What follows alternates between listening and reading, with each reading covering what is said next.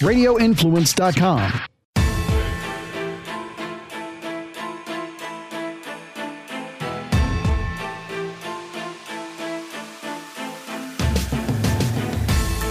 Good afternoon, everyone, and welcome to the Monday edition of the Dark to Light podcast with Frankie Val on the drums and Beans and Lee Smith. What's up, Lee? How are you guys doing? Thank you for inviting me on today. Fantastic to have you. It's been a while since we had you on the show. Yeah, you guys didn't have video then either. No. So we're doing everything today. It's multimedia. I feel like, I don't know, like it's like the 90s and Howard Stern is not scared of coronavirus. It just feels exciting. It's throwback. Yeah. How terrible of a fall has Howard Stern taken? Seriously, like I have friends who still listen to him. They say he's still pretty funny aside from all that, aside from his fear of COVID. I mean, it's amazing. Look at all these people. Gene Simmons. I mean, they all want to throw from Kiss. They all want to throw people in jail for not lunatic. Anyway. On today's show topic, you had an awesome column that you wrote for Tablet Mag, How the FBI Hacked Twitter. And I think a lot of what you're talking about in terms of that weird programmed view of things comes from this very exercise that the government has been involved in for the past who knows how many years. So many different angles to go on here, but you start by talking about Taibbi and how he published the internal Twitter files. And you take a different view of it. It's kind of like a 15,000 foot view of all that's going on rather than a 30,000 foot view. We'll start introducing it, but I want to get into the public-private consortium discussion and how that came about, most importantly. Yeah. The public-private consortium, that really starts with, we have a long history here because what we see, the different things, which I don't really get into, what happened in the George W. Bush administration, but that's where we saw a lot of these. That's where we saw the efforts of the deep state or the administrative state under cover of counterterrorism really acquire a whole bunch of powers that have been turned against the American public. And look, I say someone who's been on since 9/11 has been, right-leaning since then, certainly. The people on the left who were saying the Patriot Act, all these other things are going to come back. It's inevitable that they're going to be used against Americans. People like Glenn Greenwald, they were right, and I was wrong. And I was, but many of us share this idea that, the government would never dream of doing such things, right? Angelo Codevilla, the late Angelo Codevilla, has a very interesting account of an argument he had with the late Supreme Court Justice Antonin Scalia, where they're talking about, a subject dear to all of our hearts here, and you guys have discussed it many times, just FISA, right? Especially in relation to Carter Page. And, Codevilla didn't, but Scalia did. Scalia had a certain amount of faith in the American government not to use these programs, not to use these resources against the American public the way they have been deployed. So that's really where it starts. But insofar as the birth of social media and insofar as where the, deep state really started to assimilate social media, that starts under Obama. And Obama, of course, he wrangled all these big tech players and he threatened them. And, we see evidence of this not only in Facebook, but I believe in Matt Taibbi's latest episode of his disclosures from the Twitter files. We see how they're all over Twitter to get on side. And look, a lot of people who run places like Twitter and who work there are leftist, but they also deserve some credit. I think that they feel overwhelmed and they're quite surprised by it. And a lot of the people on those platforms are actually libertarian. So they were really super surprised. Certainly the leftists have no love for for Donald Trump or for Tracy and Frank and Lee, but I don't think that they originally set out to censor people, to use those things to shape propaganda on behalf of intelligence services, and to use it basically as a FISA program. That's what happened. Also, they used it for surveillance.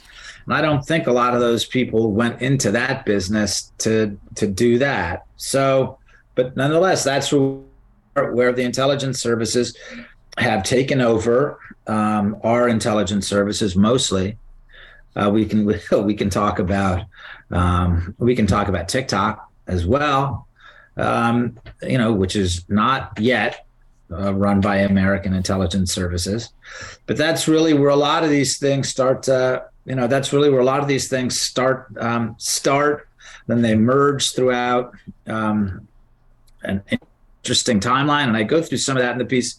But of course, there's a lot more to cover, and the people who are really interesting on this, people that I quoted in the piece, Cash, of course, so he saw what happened with FISA, knows a lot about it, and a guy named Mike Benz. I really encourage you guys, if it was a really interesting character, and who has a really who has a sense of how all these things have come together in a very, very dangerous way for the American public. Well, if I can jump in real quick, I say one thing from this article, Lee, that really my perspective had shifted on one thing in particular, was how you ended a paragraph in like the first third talking about how Musk now owns a crucial component of the national security apparatus, and that it's actually, in this light, worth many times more than $44 billion that he paid for it. Because my previous stance on all that is similar to what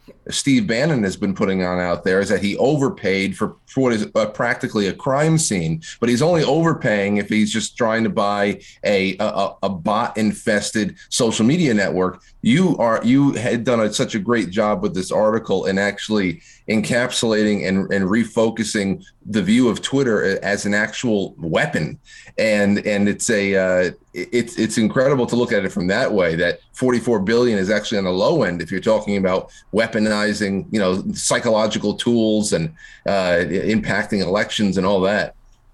Yeah, that's how I started to look at it, and I think that I think that Elon Musk probably feels that, well, who knows what he thinks, but I imagine he believes that he's still overpaid and he had no choice, and his lawyers must have told him, you're not going to win your case, you have to buy the thing.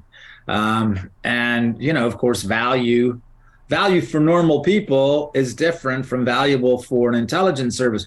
But Musk has also been talking about saving free speech. And so if you're really interested in saving free speech, getting in there and fighting over this instrument that the intelligence services have been using, they certainly used to shape the 2020 and 2022 elections. They'll use it for 2024 as well. Once you get in there and have taken that over, you see how valuable it was to them, and also you see how much they're going to fight them. They're going to fight Elon Musk. He's in it. He's in it for as long, even for longer than he owns it. You guys tell me. I know a lot of people keep saying, if only Donald Trump would step aside and say he's not going to run again, the deep state, or however we want to describe it, would leave him alone. I'm not of that opinion. I think that once they identify an enemy, they're going to go after that enemy and everything they possibly can until the very end. So Elon Musk now is in a fight for everything. And for the rest of his life. I don't see them letting him alone anytime. No. And there's a couple different worlds intersecting here I wanted to jump to, Lee. But before we do, someone made a really nice comment about you in the chat. Adam Carter says, Lee Smith is to journalism what Woodward and Bernstein hold themselves up as. He says, that's very kind. He sets the gold standard for what the profession was meant to be. Just giving you that little that's very nice. Thank you, Adam. I wanted to talk about CISA, the election, how CISA ended up becoming, rather than looking at foreign threats like you talked about with Russian hacking services, and moved into, tweets about whether or not mail-in ballots were safe and legal. We talked about the Missouri v. Biden case at an event we were recently at together, where we learned CISA designated Americans' thought as critical infrastructure, thereby allowing them this opportunity to kind of regulate it. Baker was a huge part of this, and we're going to move into Baker and Sussman and kind of more of the Spygate world now. Can you meld those things together? Only in writing. When it comes to speaking, I'm going to stumble all over it. Look, I think the important thing which we've known for a long time, and so we're not surprised when we see it, but how small the world the Department of Justice is, and how these, once you start to see DOJ people involved in things, you have to be suspicious, because one of the things we found ourselves asking time and again is what are these people primarily loyal to? And I'm not saying they're traitors or whatever. I'm just saying for whatever reason, people are loyal to all sorts of different institutions. Right. And people coming out of the Department of Justice, this appears to be something that they're intensely loyal to. And so if you look at this, you can look at Baker, we can keep it focused on Baker and Sussman. But what I meant to do in the story also is suggest that William Barr is part of this Department of Justice circle too. Yep. Right.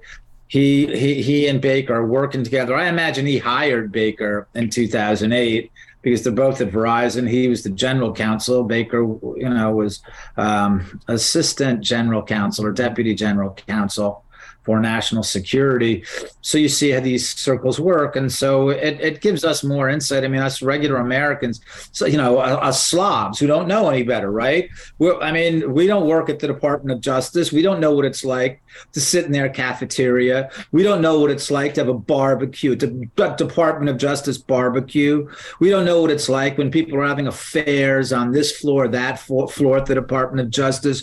We don't know what it's like to move from the FBI to the DOJ and depend on who you're making happy. Is Andrew Weissman happy? What's Peter Strzok thinking today? What about Lisa Page? How are they doing? Are they okay? So all these people are in on it. Right? And they've been on it from the beginning.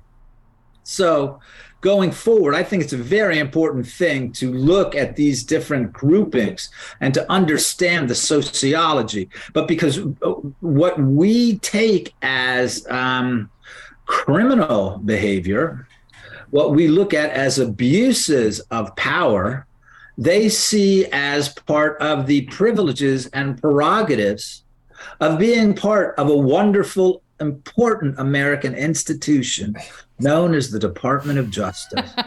And so that's the problem, isn't it? Everyone outside, they just don't get how important the work we do here is at the Department of Justice. And it's so important that they can't do it themselves, and they need to loop in non-governmental organizations to skirt the rules because their mission is so just. Everyone wants to be a part of this righteous mission about shutting down these morons outside of the Department of Justice who just don't get what we're doing here, and they just don't get where the country is heading. I know these are toxic people. These are absolutely toxic, horrible people. And the horrible thing, I'm not going to say tragedy, but the more insight, the more depth we get on this, it's like, we weren't just counting on people like Barr and Durham. We were expecting somehow at the center of this system, not that it was self-correcting, but that there was some sort of interest to preserve, at least for one's own honor and one's own sense of dignity, the integrity of these places. But of course, that didn't happen. And what we should probably talk at some point, about the move now to for a subcommittee to investigate what the FBI has been doing. Take it. And go ahead. They're calling the weaponization. Well, of course, the three of us, we've been looking at this for a while. And so I won't speak for you guys. You guys jump in. But I'll say, look, it's great. Of course, the American people want transparency. They want clarity. They want accountability. They want people whose feet are going to be held to the fire. I looking for me, first of all, at the broad sweep of how these investigations go, I'm concerned because the Church Committee is not what people think it is. The 9/11 Commission is not what people think it was. All of these things, look, you're playing on the FBI's home court, right? You're going to Washington, you're playing on their home court. And so they're just going to look at it as an excuse. They're not going in playing defense. They're going in playing offense, right? How do we win? How do we come in and get more power? Because these guys want to talk about, because here's the thing. You have to, first of all, shut the Overton window. I think if you're going to go in and say, we're going to investigate the FBI, the first move has to be like, no, actually, we're going to destroy the FBI. And I hear no sound arguments for giving them. So this is the only way we go. But you can't do that in Washington. Like, okay, then you've lost. The only person that said that is Devin Nunes. Right. And look, this is the other thing I was going to say. It's like the basic structure of these investigations and what it's like to play on the home court of the Department of Justice, as we've just been talking about, right? That's one problem. The other problem is, man, the way that these guys went after Nunes. I mean, so how many of these guys are going to have the stomach for it? I mean, they didn't, I'll tell you what, they didn't have the stomach for it in 2017. So who are the guys who are going to have the stomach for it now, right? Is Jim Jordan that guy, Lee? Is Jim Jordan? I don't know. God, I wish all these guys good luck, and we want them to do it, and God bless them. But I think they're going. I think there's not right now being there's not enough thought being given to how they create conditions for possible victory. Right now, again, it's like you're walking into. I'm going to riff on Frank's hat. It's like you're walking into Yankee Stadium. It's like you're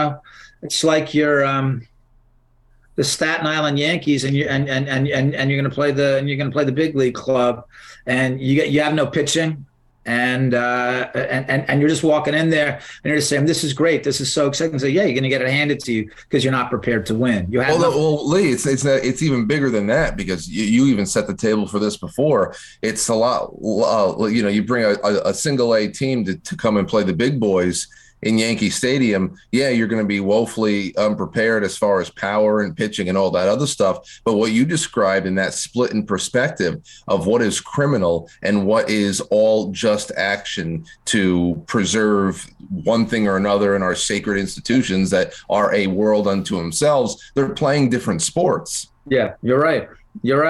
Yeah, one of them's going to stab you while you walk out too. That's a target on you forever, and then You're right. That's a very good way to put it. They're entirely different goals. They're not sure of what they want, right? They say that they want to provide this, and that. I'm like, well, okay, so that's unclear to me what you want.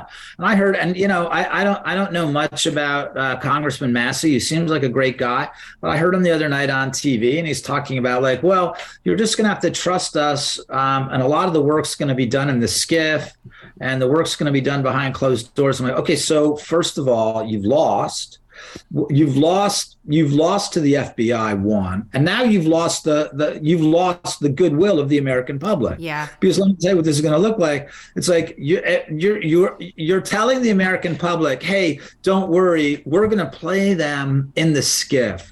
We know how to get down there, and we know how to move around in classified settings. Like classified settings, again, that's their home turf. If you mess around in their classified settings, they're going to destroy you. And here's the other thing. Politically, it's an enormous loser, right? It's like, here's what we're going to do. We have this government agency that's been, first of all, it raided the home of the former president of the United States. That's one thing. It arrests pro-life activists with its guns drawn. It's targeting school parents. As a matter of fact, this particular government agency has been weaponized to target you and your families. And you know what we're going to do? We're going to reform them. How does that sound to you? We're reforming them. I'm like, it's madness. So look, we all want good things to come of this. We're all rooting for them. But what it looks like is no one is prepared, right? It looks like no one is prepared for this. And that's going to be trouble, because if you look at what happened with the Church Committee, which gave us FISA, if you look at what happened with the 9/11 Commission, which gave us, which officially put the FBI into the intelligence community, we're looking at the power. Do you guys? This is a great. I try to tell everyone this to show them how bad things can get. They're not. You guys may know this. This is fantastic. I love this. Because it's at the heart of one of the darkest days in American history. So, you know, the whole story about with 9/11, one of the reasons they couldn't get the hijackers is because of this so-called firewall between the FBI and the CIA, and they weren't allowed to share information. Well, that's not the problem. Here's the problem. And we know this, by the way, because it's in a DOJ Inspector General's report. This is amazing. Here's what happened. There, an FBI counter-informant, he was renting a room to two of the hijackers. So they didn't need information from the CIA. All the FBI needed to be doing was regular police work, talking to its confidential source. As we all know now, these guys get paid, right? Said, so what's going on in your life? What are you seeing? What are you looking at? It's like, I saw a couple new names on your mailbox. What's up with that? Oh, yeah, I got two guys in who are just like, who are these two guys? That's all it took. Can you imagine if this is a New York City beat cop? Imagine a New York City beat cop. Imagine a New York City NYPD detective who has a source, and this source has all this information, right? That leads to the deaths of 3,000 people. What happens to that NYPD detective? That guy is the scourge of the earth. That guy winds up taking his own life within the year, because you wouldn't be able to live with it. Not the FBI. Not the FBI. Why does it always seem like the FBI has sources and people and things and are at events of such huge importance to our survival as a nation? Like every single time there's a source connected, or there's like it's remember what pop culture was. Remember what pop culture was like in the. Now you see it in Die Hard, right? It's always a problem when the feds show up. The beat cops are always upset because the feds always try to muscle in. And pop culture, the feds are always portrayed as arrogant guys who don't know what they're doing. So why did that change? Now, why do we want to empower a bureaucracy, right, that our culture has always represented and understood as a problem? I mean, here's the valuable thing about the church stuff, which I do recommend to people. You go back and you look at the different stuff they documented, you will realize that everything the FBI is doing now, the FBI has done before, right? Aside from going after Donald Trump, but everything else they've done before. So once you understand what this institution is actually about, right? And it was natural this was going to become a secret police force. It's a national police. It was obvious that's what it was going to become. So once you start to understand that, you see the different problems we have with this extremely powerful bureaucracy. And our concern is that this bureaucracy does not become more powerful due to the earnest and decent efforts of Republican representatives who need to, I don't know, educate themselves. I mean, how could you be in the dark at this point? For goodness sakes, there's no excuse. You just hear some of the stuff they're saying. I mean, like, the American people are going to have to trust us. Most of it's going to be behind closed doors. Okay, no, forget it. No, because we want to see, we want to know. That's the whole point. So you're telling me you're going to go into negotiations with them, secret negotiations, and they will decide what is disclosed? I mean, that's what I mean. It's like they don't even know how to sell this yet. Massey's saying that? Yeah, that's what he said on TV. I'll send you a link. Yeah, so that's crazy. That's crazy. Nobody's going to be okay with that. I've never met him. I respect a lot of the stuff he does. I just hear that and I'm like, okay, so that's where we are. You know, that's where we are. These guys fought for it. They were right to fight for it. But if that's what it's going to turn into, this is going to be, it's not going to be, Look, Republicans are already starting to pay for their ineptitude. This is one of the stories, of course, of the lack of red wave. What happened? A lot of people were like, losers. No, we're not going. And so this is going to happen again. If you continue to lose, your base, your voters will hold you accountable for losing. So I'm concerned that this turns into a big loss. So I know you got to jump off here. Frank and made this point last week. He said investigations and committees and hearings, we don't even really quote need them anymore. Look at what's being uncovered by people like you, the Twitter files, the lawsuits that are going on right now. That's basically a dog and pony show because nobody's ever held accountable anyway. So how do we as journalists help the public to not get disillusioned by what we're reporting and understand the bigger picture? And then I guess if Frank has another parting word, otherwise we can say goodbye to you, Lee.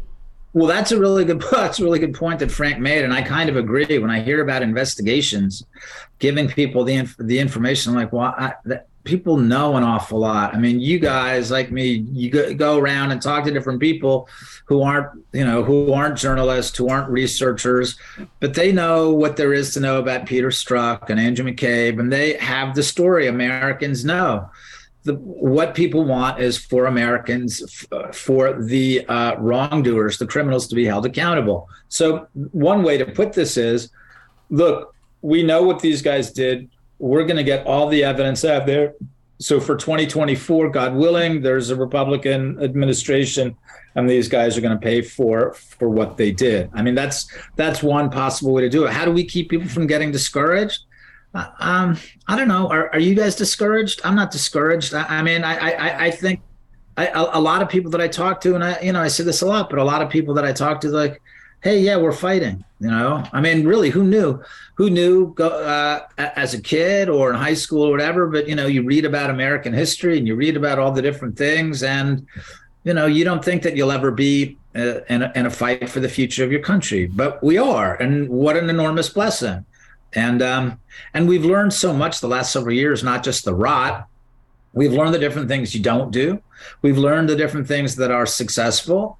We've learned who our friends are. We've learned what our enemies look like and what they sound like. So I think there's no reason for people to be disappointed. I think it's exactly the opposite. I think it's a time for people to look around at their allies, their families, their friends, and recite the St. Crispin's Day speech from Henry V again, and look around at your blessings and your families and your friends and your brothers and your sisters. And that's where we are. And it's exciting. It's exciting, and it's a blessing to be there. Cool. That's great. Frank, anything from you to end off? No, I'm right there. It's never really discouragement for me. It's more so acknowledging which stones you can no longer draw blood from and moving on. I always say that, yeah, not only do we need to just draw closer to our friends and family, but we also need to start realizing that whatever kind of methods are still available to people in certain states with a more healthy culture, you want to correct the feds, and I'm not talking just about the FBI. I'm talking about the ATF, the FTC, the FDA, the EPA. If you want to correct the feds' presence in your state, you have all of the power in your hands, in your state legislatures, with your sheriffs, your governors.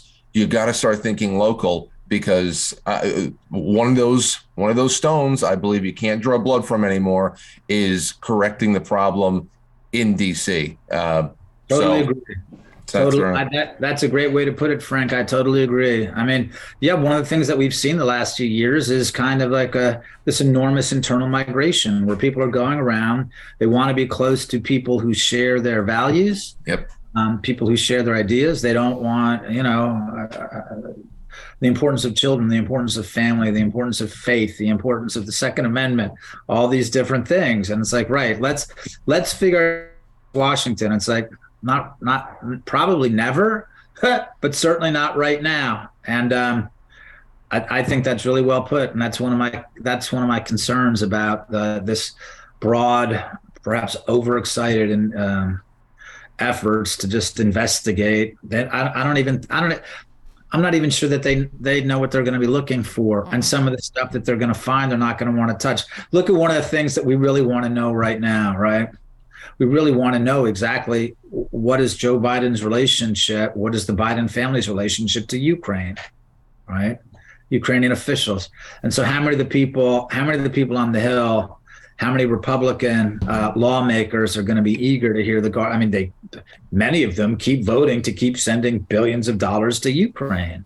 So how is that going to go over? How are they going to do that? This is obviously important. Americans want to know because it seems mysterious. Like, wait, so there's enormous war. There's an enormous war in Eastern Europe, and we don't know why we're sending billions of dollars there, and we know nothing of what it looks like. And even before the war, they didn't want anybody to know the truth so bad that they started an impeachment crusade over it. Exactly. So let's find out what's going on in Ukraine. That's a place, as I said, as we started, you're going to have to trust us. And trust me, you don't want to know about Ukraine. That's a little too much. So, so let's move away from there and figure out how do we protect people from that place from affecting our local communities. How do we build those walls and build those communities to keep them away. Unbelievable. Thanks, Lee. I appreciate you very much, as you know. Thanks, you guys. Thank you, Tracy. Thank you, Frank. Frank, I'll see you guys soon. Sounds good, Lee. Talk to you soon. Peace. See you guys. Lee's still here. Oh, I thought I was. Lee, get out. I'm gonna leave. I thought you were just like cutting away from the camera, and you're gonna just go. So like, all right, thanks, Lee. See you later. No, it's live, so we can't do that anymore. Oh, okay. Never mind. Bye. See you guys later. Bye, Lee.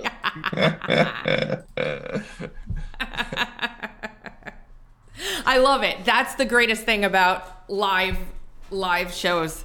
You're right. It is. The most fantastic thing about live shows is that right there. I'm glad that I randomly decided to plan a few things for us for the next half hour because I thought he was going to stay for the hour, but that's okay. That's okay.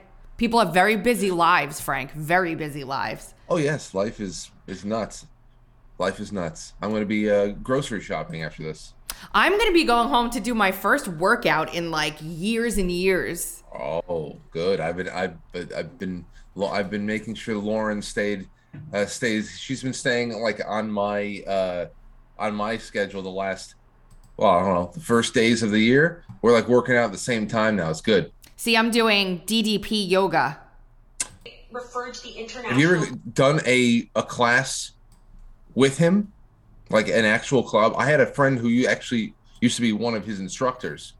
No, I've never done a class with him, but I got a cameo done for Will with him back in the day, like when Will turned 40, and we had like a little back and forth beforehand and got to know each other a little bit because my credit card didn't work and we were going back and forth, and then we had to arrange something else, and he did like a 25-minute cameo for Will.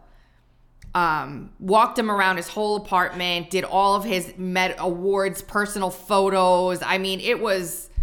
Jeez, how much you pay for 25 minutes? It was the normal price. He just went above and beyond. Like, we got into like a little tiff back and forth of where I was joking around and being my normal smart-ass self, and I guess he liked it. So we started chatting back and forth and got into it a little bit more than most people probably would on Cameo with people. So it just ended up being beautiful. And we'd had DDP for a long time, but now we're really going to do it. We got the mats. We got the heart monitors coming. We're doing it. Starts today. We're keeping ourselves healthy, unlike what's happening to a lot of people out there, Frank. I have this clip to show you. I don't know if you've seen it, of Jessica Robb from, I think she's in Canada. Yeah, I saw. This is live on television yesterday, and every time I see something like this, my heart shatters into thousands of pieces. But we're going to play for the audience in case they haven't seen it yet. If it doesn't, the case can be referred to the International Court of Justice. All right, so Jessica, how do families of the victims feel about this progress that has come just... I don't hear it. If you're playing it, It's playing. Well, people we spoke with say they were happy that something is being done, but this is something that they've been asking for since day one. So for them, this is about 1,000 days too late. Now, Nariman, looking at after the day, families are pushing the feds to. Sorry, Nariman, I'm not feeling very well right now, and I'm about to. Okay, we'll come back to you right now, and we'll make sure that, Jessica, you are doing okay. Just thank you. Terrible. Just terrible. I had to change my sound settings when Lee came in because he couldn't hear me. Can you hear me right now? I can hear you, but I didn't hear the opening or anything like that. Yeah, can you hear this We will now? Yeah. Okay, so I fixed it. I had to change my settings for him because he wasn't hearing me. I don't know why, but anyway, we're back to normal now. There This poor woman on live television trying so hard to pull it together. Trying so hard to keep it together. I don't know if she had a stroke. She tweeted about an hour afterward saying she was feeling better and then locked her Twitter down. She had tweeted months ago that she had the shot 3 times but still got COVID. And I'm wondering, like, where was the 4th booster? Did the 4th booster come in a week or 2 ago or what? People, this is the thing, Frank, tell me if you agree. This is happening to people who are on a camera, which represents probably 2% or 1% of the general population. No. And these people are having terrible, sometimes life-ending medical incidents on camera in front of the world. They represent a fraction of the population so small. Football players, basketball. College, even college athletes, where there's 5 times as many teams in there than you can find in any professional league, and that is still the top, fraction of a percent of people who are doing these things at such a top level. It's almost it's like that old saying about whether or not you when you see a rat, when you actually see a rat, you know that there's 5,000 more. Yeah, because they say it's terrible, and to watch them fight through it and have to deal with all that panic all at once and confusion. It's awful. I don't know. People can. I tweeted one out the other day. High school student 16 dies during flag football game after medical emergency. Right. And in the second half of that article, it says she's been having a heart issue. They were waiting for it to clear up, but she was medically cleared to play. Why? That is, I'm guaranteeing you without knowing the details. So this is some sort of I'm kind of assuming here. It's whatever. Myocarditis or pericarditis clears up, which it never really does. But that's the kind of thing they'd put someone on a hold for. 16 years old, dies on the court. On the field, I should say. I have in my inbox almost every day 16, 17, 18, 20s, whatever it is, it's every day. If you're looking for them, they're all over the place now. And that's not to say that tragedies did not occur, but in 3 years ago beyond, and that people didn't die untimely deaths, and of course they did. They didn't live with undiagnosed heart issues that shocked an entire community or whatever. But this is too uniform, it's too global, it's too big, and it all has a genesis point. And for it to be completely ignored. How long are they going to do this for? You can't. I don't know. How long can you ignore this for? Are they just going to stop putting sports on television? Are they they trot Fauci out to talk about Hamlin, who God bless him, is seemingly doing well considering what has happened to him, which we still don't know. Has anybody said what his issue was? No, and see, that's the whole point. It was never about needing to have some kind of validation that Damar Hamlin was affected by the shot and only the shot. It was, again, as we discussed at great length that Monday morning, that Tuesday morning, it was a Monday night game, that there was no ability to even contribute potential factors to the equation of what may have happened. The fact that the conversation is shut down from the get-go, that's the scariest part of anything else that we can possibly get around to at this point. It's terrible. And we're going to do what will become a show, every show feature, the CFP headline roundup, the Citizen Free Press headline roundup, where we pick off of citizenfreepress.com. What are we going to do today? We could do 3. We can do 2. What do you think? What's the strange Mayan ruins? Oh, this is something. Strange scene at Mayan ruins. Strange scene at Mayan ruins. The Mayan pyramids are empty right now because of protests blocking tourists from coming in. So what you're seeing on your screen right now is what the Mayan ruins look like yesterday. Usually there's thousands of people. Right now we're looking at a screen where there are 0 people other than the guy filming. You can hear his feet walking on the pavement. It's like a scene from The Postman or something like that. Wow. Yeah. So there's now. What are the protests all about? Obviously, this has nothing to do with Brazil. It doesn't. Indigenous vendors are blocking major roadways, so there must be some kind of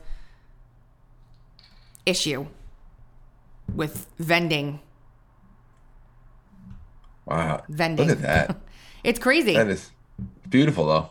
I got a note from a viewer that I want to share with everybody, by the way. Everyone that's sending thoughts and prayers out during this time when prayer was frowned upon in sports, not even, 2 weeks ago. And what was his name that tried to announce over the prayer for Hamlin in the Sunday game? He was like... Joe Buck. Yeah, Joe Buck's like an overwhelming show of support for Damar Hamlin. They're all praying on their knees. They're praying. They're kneeling in prayer, and it's most probably Christian prayer. How dare you? How dare you?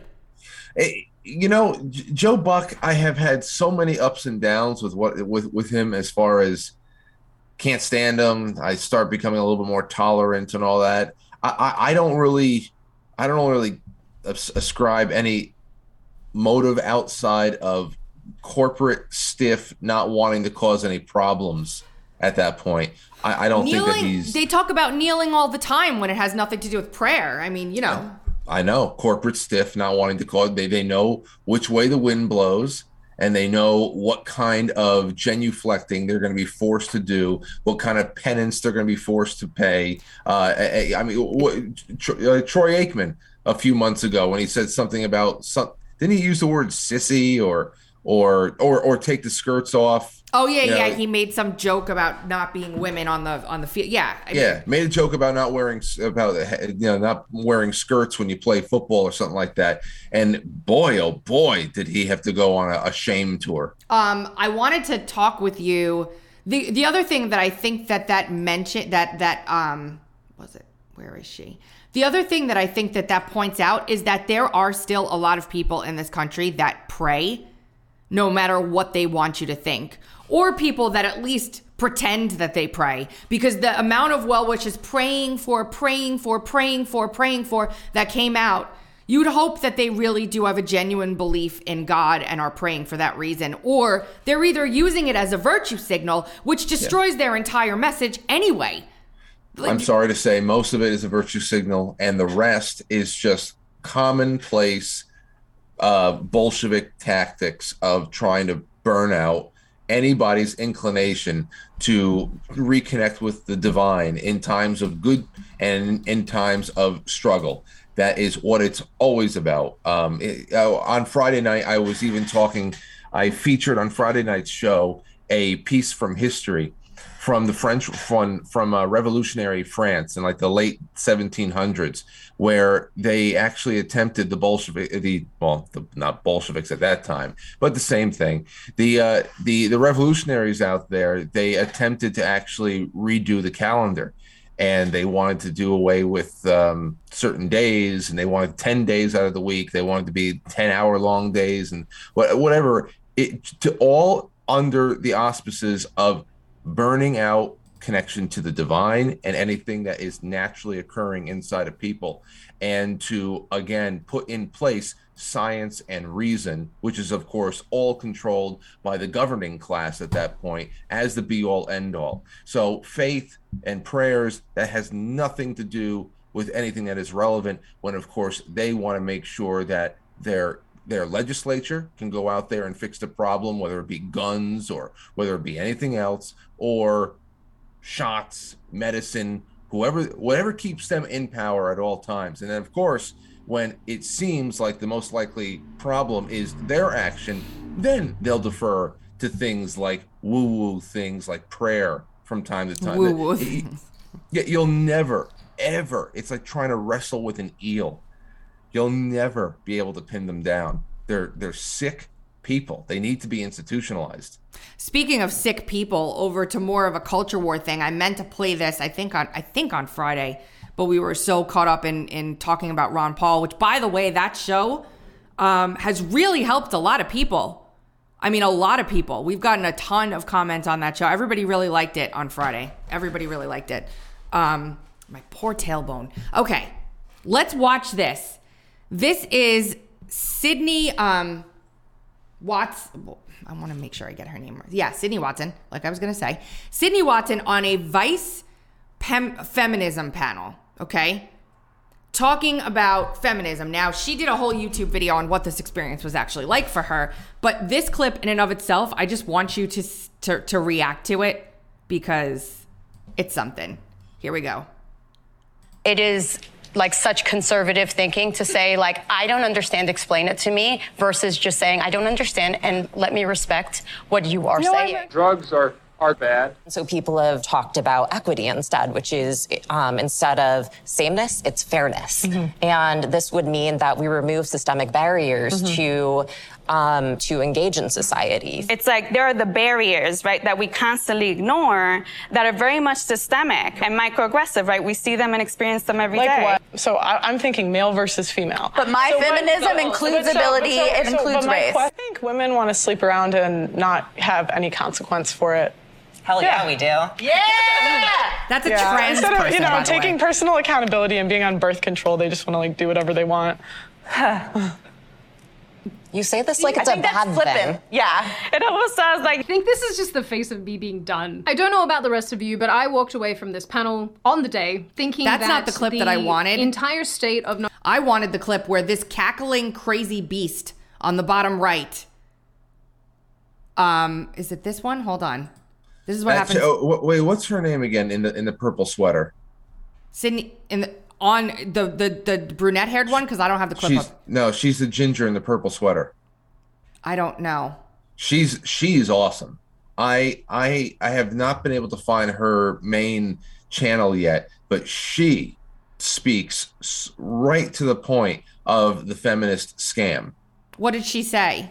Oh, I mean, it's just an ongoing conversation with her. She makes a lot of different appearances on panels. She was with Andrew Tate not too long ago, but she just picks apart the feminist scam of this libertine nature of going out there and discounting men. Because of course there is no world without men. There's definitely no feminist world without men. Men created the margin in which they can go and play in the excesses and believe that they're dominating the world. But that's what's her name? Let me just play this real quick because I'm looking for Pearl. YT Rules 35 in the chat room just said her name is Pearl. You got to look into her, Tracy. Is she that good? Oh, she's great. No, it's just cool, calm, in your face truth. And yeah. Here, hold on. Opinions, and we're constantly shouted over and talked over regardless of what we look like, because there's one group in society that basically takes precedence, and it's frustrating. So yeah, of course it's frustrating because when we try to talk about it, we get shouted down, we get told to be quiet, we get spoken down to as well. So there's hostility there for plenty of women. Let's try to make this an opportunity to speak. You're literally a white woman from Australia. You live in a bubble and you're pissed that voices that have been been silenced forever finally can be heard. That's why they have the voice, because they speak up. Opinion. She literally, did you hear that? Yeah. Yeah. It was so funny. She had to keep. What kind of a psychopath does that? Like, just this zero self-awareness at what the rest of the world sees when somebody acts that way. Zero. Yeah. Try that one. There's a YouTube short from Pearl. It says outsmarting a feminist. She does this a lot. I still think men have way more problems with doctors, pills, stuff. I still think men have way more problems with doctors, pills, stuff like that than women do. Well, then you think we would have less unplanned pregnancies on the women's side and they'd take birth control. But they do take, a lot of women do take birth control. Okay. Well, all my friends do. To their own detriment. I know, but then why do we have so many single parent homes? Well, yeah, but I think that's an inevitability. No, it's not. It's not an inevitability. When you have the choice to get an IUD and you have a 99.99% chance of not getting pregnant. I still think men have way more. That was pretty logical, and just logical. Just Pearly things. I think you'll binge on her pretty well. Her shorts will start popping up on your YouTube and your Instagram and all that. And you know what's going to happen? I'm going to get her to come on the show with us then.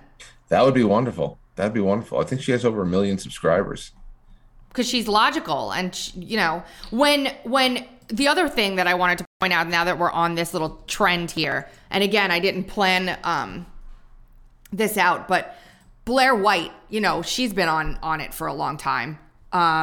But she said something the other day that is so, she's been after these sort of groomer trans activists that are like one of the people, Eli, that was on that panel, by the way, the one who was excited that women can sleep around and that's empowerment, is actually a trans woman. So who also was there's a lot of controversy surrounding this person, allegedly sending out medicine to children without a prescription, puberty blockers and hormones and stuff. He would send this stuff out to kids that contacted the foundation or company he set up. So this is the kind of person that is attacking Blair White, the kind of person who is dosing puberty blockers to children. And gets, brought to the White House. I don't think he was, but these are the kind of people that are elevated in our society right now by fake elevation, because I think most of the population is like, what the hell is this crap? But Blair White said no one had an issue with drag shows until you involved kids. True or false? Absolutely true. Did you go on a quest to take down the local club showing a drag show at midnight to people? No.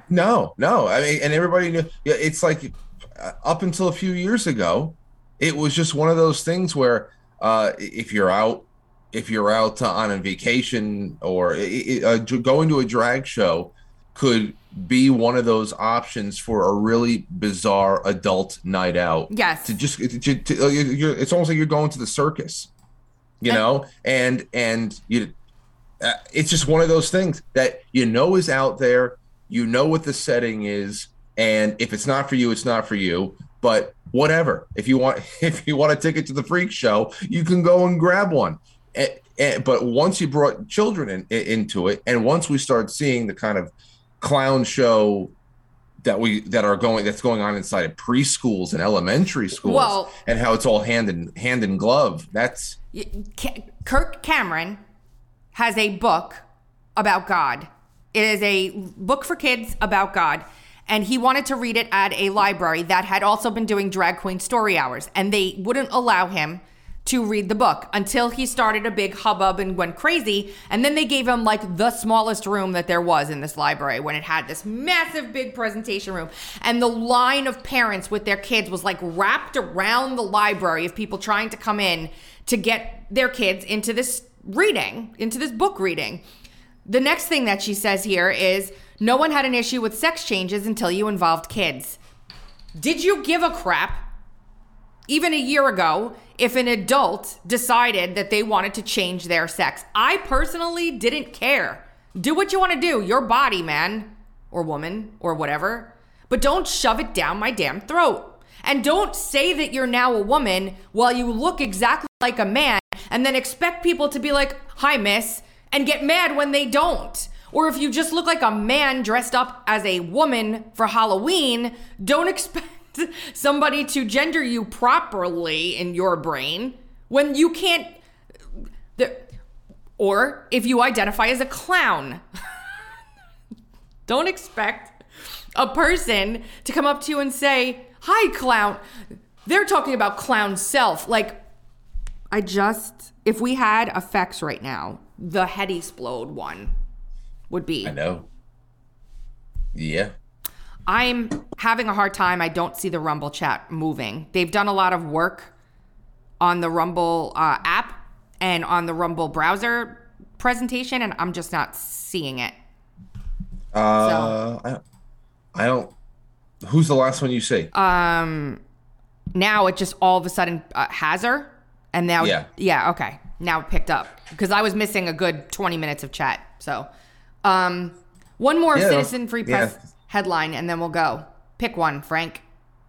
Let me see. Oh, you're on. Hold on, I read. I've got one. Go for it. I've got one. I want to do the good guy shooting in Houston. Good guy shootings are great. This, to me, went overboard, okay? We're going to play the clip. This guy comes in. He has a gun in his hand. He's waving it around. He's robbing the patrons in the store, okay?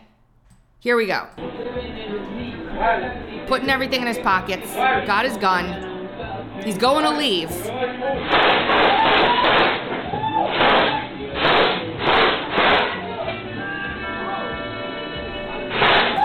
He's on the ground, clearly dead, in my opinion. Now, I don't know what's going through Shooter's mind right now because Shooter's a good Samaritan who was sitting at a table and happened to be carrying 9 shots.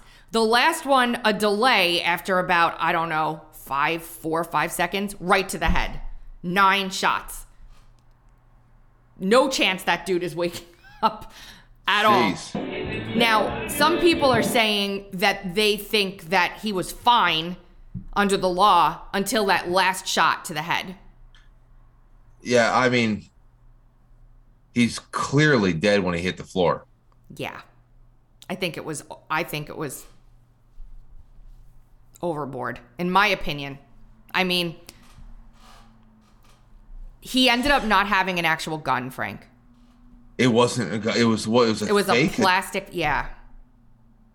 The stuff that people do to get to the risks they will take for chump change is incredible. This is the man right here on the right. Houston police want to speak with this man. He's not charged with the crime. He took all the money back from the guy and handed it back to all the patrons that they had taken it from, and he left.